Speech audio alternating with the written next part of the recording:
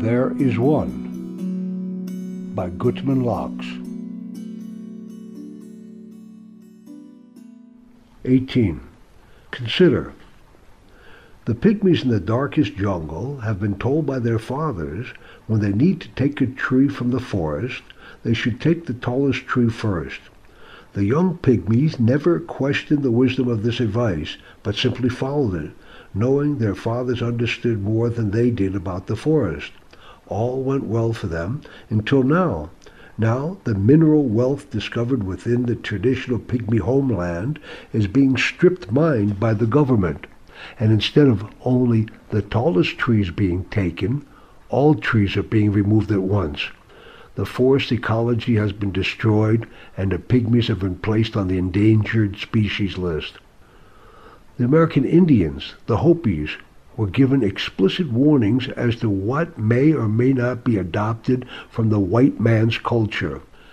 By not following their father's advice, their portion has all but disappeared.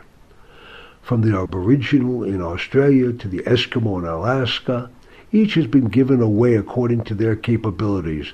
No one has been left out, and there have been wise leaders sent for the non-Jew, and there are laws for all mankind as well.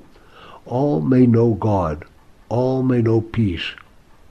To assume differently is to assume there is a stingy or tyrannical designer. The Jew also has been given away, the Torah.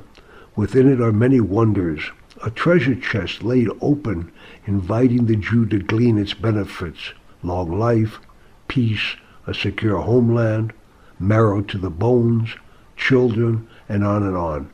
Why, then, do so many Jews forsake these treasures for the tinsel of fame or wealth, or for the fickle taste of power? Why have so many been lost to the abortionist suction cup? Why have so many chosen a raging blemish instead of a peaceful life?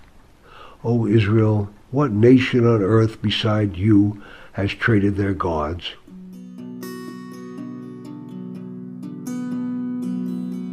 Thereisone.com